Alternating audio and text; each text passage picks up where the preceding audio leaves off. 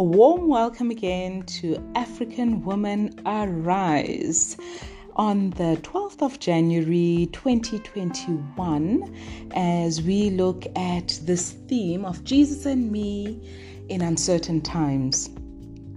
And we're looking at the book of Ruth to uncover the ways in which we can trust a certain God in uncertain times. And I just like to pause here and say that, the characters in Ruth were human just as we are. These people had feelings, they had emotions, they had thoughts, they had doubts. They had their own weaknesses. They had times of joy. They had times of goodness in their lives. And so I want to encourage us to see them as ordinary people. And the reason is James chapter 5 verse 17 highlights the fact that Elijah, being used as an example, was a man just like us who prayed to God. In other words, who exercised his faith in God. These people are ordinary, just like ourselves. And it's important to note this because sometimes I think we read the Bible with a sense of distance, right? With a sense of these events happened far, far away. And not only that, but they happened to special people who were almost just above humanity almost, right? And I just want to highlight that these people were ordinary so that their true stories can have a sense of relevance to us. We can feel like we are not kind of sitting outside of the Bible story. So I just wanted to highlight that and say the difference between them and us is God working in our lives to help us to have faith in Him, to help us to believe in Him. And so I just wanted to say that at the very onset. And I hope that has encouraged you as well to realize that the characters of the Bible are simple, ordinary people just like us. And God gives them, by His grace and by the power of His Holy Spirit, the gift of faith and the gift of trusting in Him. And that's how they manage to do, I guess, things that we would not expect them to do. It's always God's action in them. But other than that, they are ordinary people. And so in the story from Ruth 1 verse 1, we see that a man called Elimelech makes a decision to take his family from Bethlehem to Moab. Bethlehem was his home, where his family was. It was actually the promised land of God. And because of the famine, he takes them from a place that represents certainty for him and takes them to Moab, a foreign land, a land with foreign gods, a land of uncertainty. And so they are in exile. They are going into exile where they will be treated like foreigners. Now, this uncertainty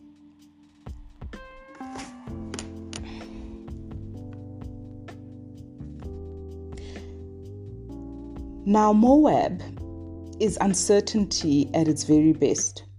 So many unknowns for when they arrive in Moab, a foreign land with foreign gods. Like many foreign nationals who move around our continent to seek refuge, they have many questions in their minds. Will Elimelech's family find a home? Will his 2 sons find work? Will they find friends? Can they still worship Yahweh in peace? And so they arrive in Moab. And verse 3 tells us that they live there and a tragedy strikes. Naomi's husband dies. She is left a widow.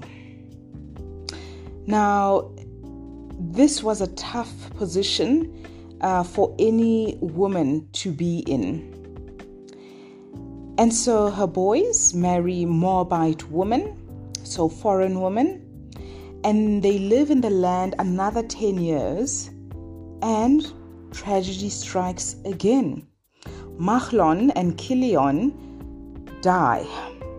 Now Naomi's left with her daughters-in-law. Notice that the family left Bethlehem for Moab in hope of leaving tragedy behind in the form of famine. But in Moab, Naomi experiences even more tragedy.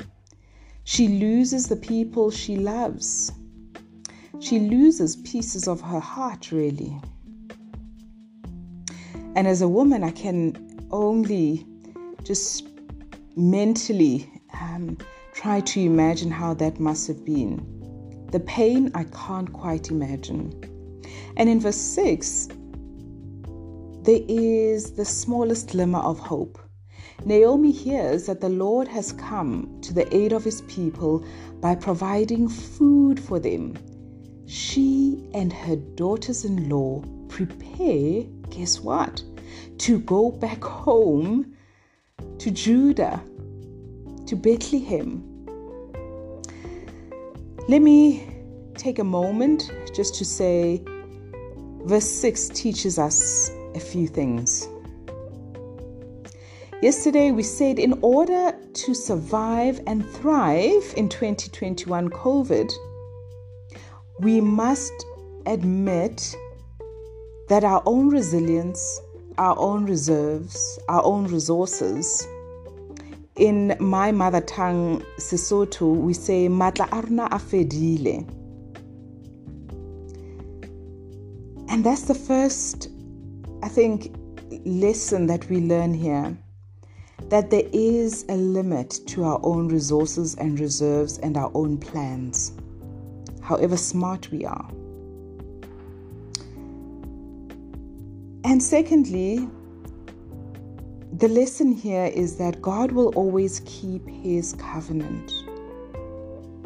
He is always happily able to come to our aid. Throughout Scripture, he takes on the responsibility of being a helper and our helper, an aid and our aid. This is a role and responsibility only he is qualified to take on. We are talking here about a famine, a natural disaster, as a result of the fall in Genesis 3. Only the Lord can provide food. Only he is qualified to bring rain, to make vegetables and fruit and crop grow where there was nothing. Remember that Naomi and her family have lived now in Moab for over 10 years. And so only God can bring fertile ground and food to eat in that kind of a situation. And thirdly, Naomi has no husband or sons to depend on. If you are like me, having lost a mother, or maybe in your case, a father as well, a cousin, an aunt, lean on the Lord. No human being can help. And dare I say, even as a married woman, I have to depend on the Lord.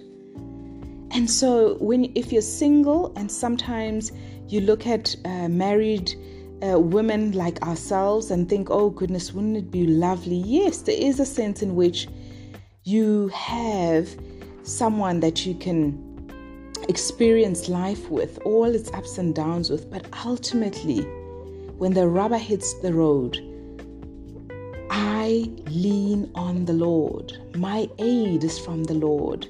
My help comes from the Lord. And I remember that song now. My help cometh from the Lord, the maker of heaven and earth. Oh, wow. And so in whatever situation we're in, whatever phase of life we're in, we never cease to depend on God.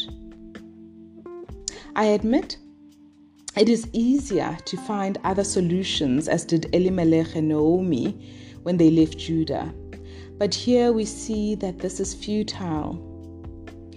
We sometimes try find solutions in uncertain times that promise certainty. In the corporate world, we like to say change is the only constant. I myself have said that many times. But in the first few chapters of Ruth, we see that Christ in God is the only certainty.